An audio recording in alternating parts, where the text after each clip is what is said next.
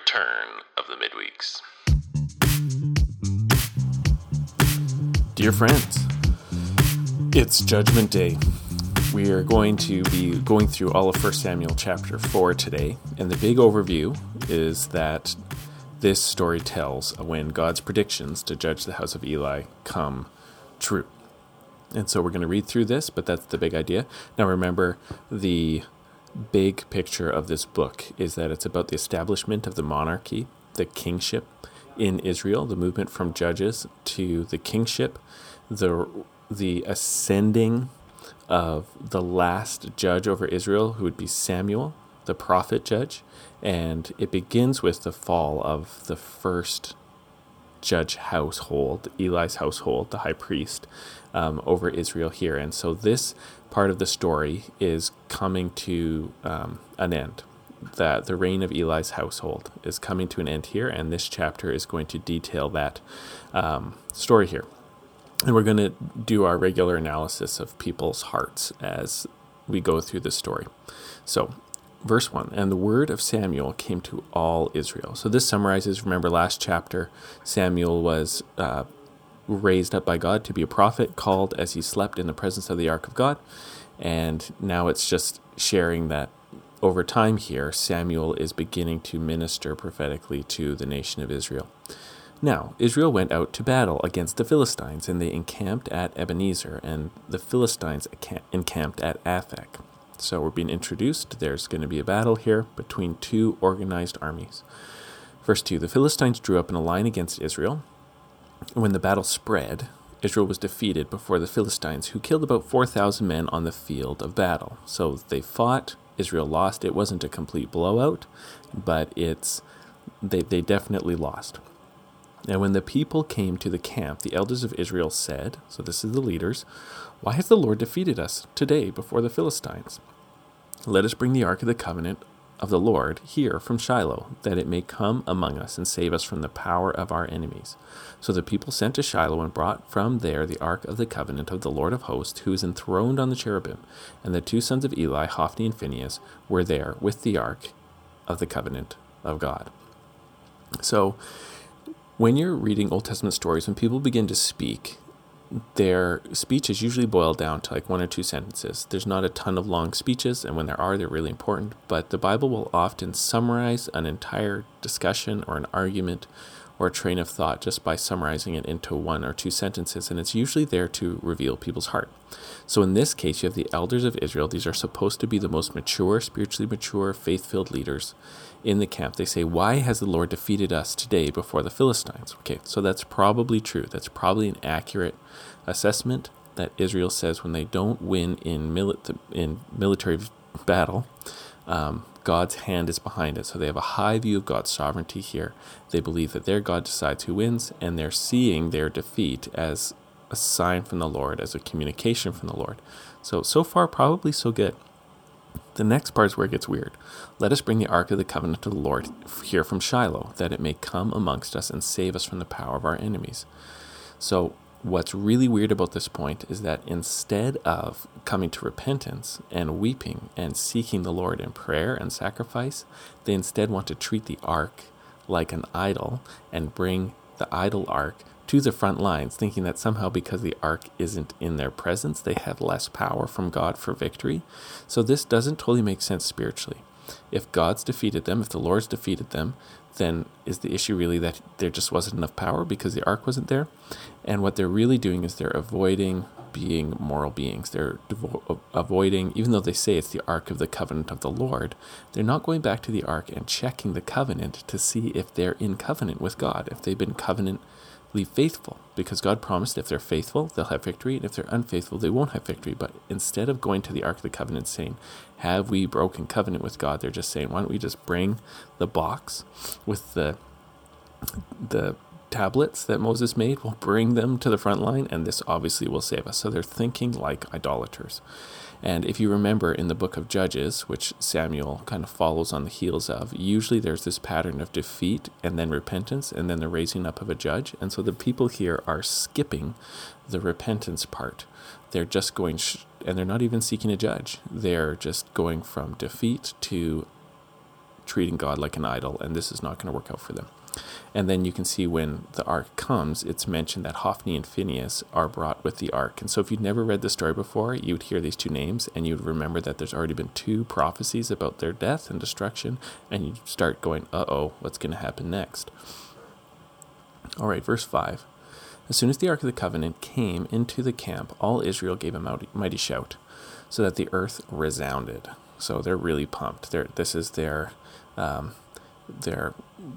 Super Bowl, and they're really excited now. They're thinking that the cheerleaders are out, and they're going to shout, and they're going to make their team win.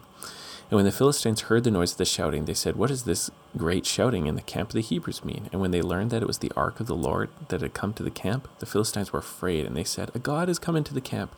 And they said, "Woe to us, for nothing like this has happened before. Woe to us, who can deliver us from the power of these mighty gods?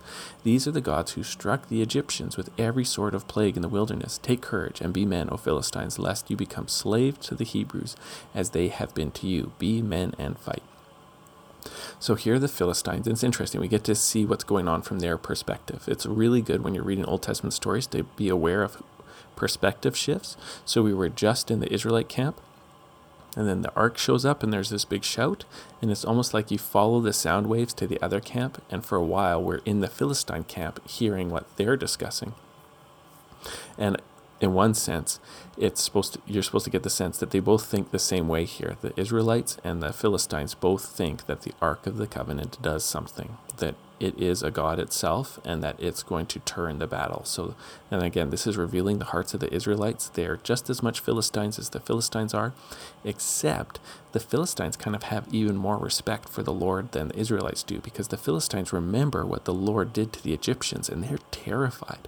So the Israelites aren't in holy fear of the Lord. They just drag out the ark without any apologies. But the Philistines are in a kind of holy fear of the Lord because they remember the stories of Egypt. And so this is meant to be very ironic and a bad diagnosis of where Israel's heart is at. But the Philistines encourage themselves. They realize that the cost of defeat is going to be slaves to the Hebrews. So they say, hey, even though, how are we supposed to win against these gods? Let's do our best. We can at least die with our boots on. Verse 10. So the Philistines fought, and Israel was defeated. So here's the big surprise twist. And they fled, every man to his house. And there was a very great slaughter, for 30,000 foot soldiers of Israel fell. And the ark of God was captured, and the two sons of Eli, Hophni and Phinehas, died. So press pause there. So here's a report of a great defeat. And probably we were meant to see the hand of God on this, that there was first a small defeat so that Israel would want to bring the ark out, and that Hophni and Phinehas would come out to the battle. And once they're there, then there's the great defeat that wipes out the sons of Eli with the ark, and also ends up punishing Israel for its unbelief and trying to treat the ark like an idol. So I think you're meant to see providence and the hand of God working in there. A man of Benjamin ran from the battle line and came to Shiloh the same day, and his clothes were torn, and there was dirt on his head. When he arrived, Eli was sitting on his seat by the road watching, for his heart trembled for the ark of God. And when the man came into the city and told the news, all the city cried out. And Eli heard the sound of the outcry, and he said, "What is this uproar?" And then the man hurried and came and told Eli. So we'll press pause there. So there was no cell phones back then. There's no carrier pigeons. If you want to hear what happened at a battle, you need someone to run and give you the report. And so this is this guy's job. He's run from the battle, and he's got signs of mourning. He's torn his clothes. He's got dirt in his head, so he's running with mourning. So anybody who saw him coming would be able to tell this is not good news. But and Eli's waiting, and it's really interesting. He's not worried about his sons. He's worried about the ark of God. And so on one sense, maybe that's half good because he cares about the Lord. On the other side, it's not that great because he's still half in that idolatrous, too much caring about the ark itself and not the God that the ark represents. And it's interesting, Eli cries out saying, "What's this uproar?" And that was what the Philistines were saying a moment ago when they heard the Israelites shout. They're saying, "What's this big noise?" And so now Eli's saying, "What's this big noise?" Verse 15, now Eli was 98 years old, and his eyes were set so that he could not see. And the man said to Eli, "I am he who came from the battle. I fled from the battle today." And he said, "How did it go, my son?" So Eli's old and blind, so he can't see these signs of mourning, and so he has to ask how it goes. And he who brought the news answered him and said, Israel has fled before the Philistines, and there has also been a great defeat among the people, and your 2 sons, also Hophni and Phinehas, are dead, and the ark of God has been captured. So this report, the guy who's giving the report has a hard time getting to the point because it's bad news. So he starts off with, he starts telling worse and worse news as he goes on. First it's a fleeing, then it's a defeat, and then it's the priests are dead, and then the ark of God is captured. And as soon as he mentioned the ark of God, Eli fell over backwards from his seat by the side of the gate, and his neck was broken, and he died, for the man was old and heavy, and he had judged Israel for 40 years. So there's the fulfillment of the prophetic word that Hophni and Phinehas would die, and then also Eli, once he sees that this has all happened, he's just so shocked that he falls over. And you remember earlier on the prophet had condemned Eli for fattening himself with the offerings of God. Well, here he's kind of killed by his own unbelief that he falls off this seat, which would be kind of like a throne. He falls off of his throne, so he comes off of his seat of authority, and because of his own weight, he breaks his own neck by how he landed. So there's a poetic justice there. Verse 19, now his daughter-in-law, the wife of Phinehas, was pregnant, about to give birth. And when she heard the news that the ark of God was captured, and that her father-in-law and her husband were dead, she bowed and gave birth, for her pains came upon her. So she's in distress, and she begins to go into labor. And about that time of her death, the women attending her said to her, do not be afraid, for you've borne a son. And she did not answer or pay attention. And she named the child Ichabod, saying, the glory has departed from Israel, because the ark of God had been captured, and because of her father-in-law and her husband. And she said, the glory has departed from Israel, for the ark of God has been captured. Okay, so, and this brings an end to this story. And in the next chapter, we're going to join the ark as it travels through the land of the Philistines, wreaking havoc, essentially. But in order to kind of wrap up and have somebody give the definitive description about what's happening here, one of Eli's granddaughters, or daughters-in-law, his daughter-in-law, not his granddaughter, Phinehas' wife, is seen giving birth and dying in the childbirth and not being able to enjoy the son that's born, and even naming him after the devastation, Ichabod, meaning like no, the glory is gone, or no glory. And she just names her son after the departure of the ark of God, and her father-in-law and her husband died. Now, again, from our perspective, we know that the father-in-law and her husband was an adulterer, and her brother-in-law, these were not good dudes.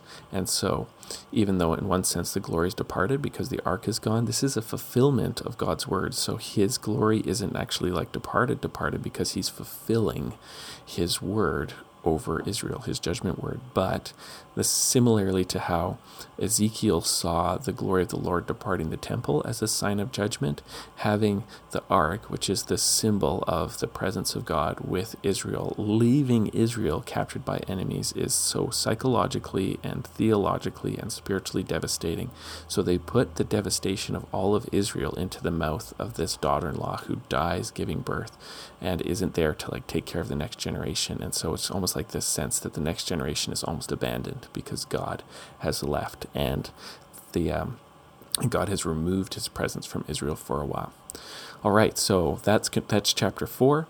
Not a happy chapter, but a fulfillment of the word that the prophets had spoken, as well as just bringing to a close the story of Eli's family for now. And now we're going to spend some time following the ark on its travels, and then when we come back, Samuel's going to be full grown, established, and be the leader of Israel. All right, be blessed, my friends, and I hope you're doing well, and may God give you great faith as you study his word.